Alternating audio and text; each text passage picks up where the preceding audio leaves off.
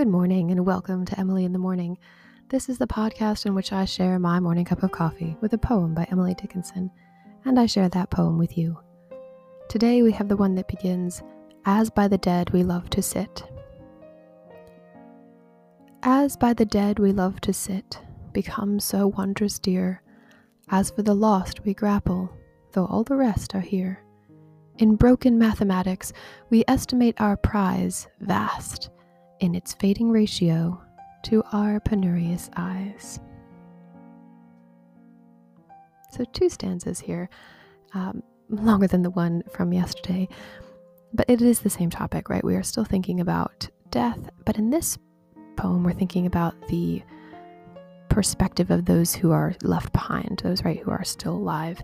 And Dickinson is saying here, I think she's saying in a very peculiar way that we only love those whom we have lost, right? And it's kind of true, right? You always feel as though you never valued the person when they were here, and that's the feeling that she's sort of exploring in this poem. So let's start from the beginning.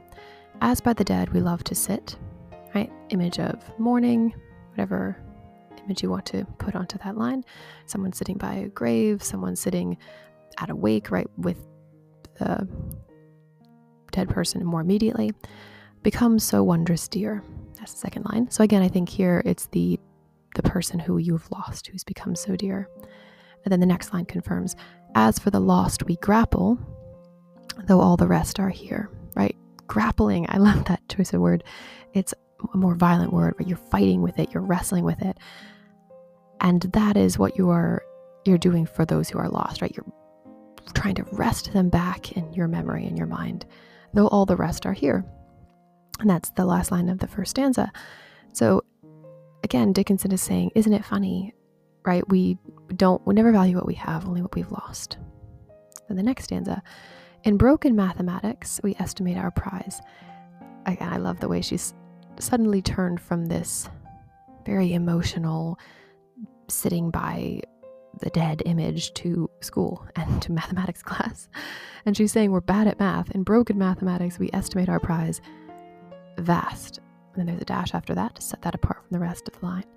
So vast dash. So we're going to pause there. In its fading ratio to our penurious eyes. Right. So again, the fading ratio, a lovely, lovely phrase. In the proportion that we can't have it, that's how much we want the prize, right? The more we can't see what we're seeking, the more we increase its importance, right? And then our penurious eyes were just greedy. So it's an interesting ending to such a beginning. I'm not going to comment too much on it because I do have to get on with my day, sadly. But carry this poem with you throughout the day. Think about it. Maybe read it over, take a look at the text. That always helps me to hear as well as see the poem. And I will talk to you again later.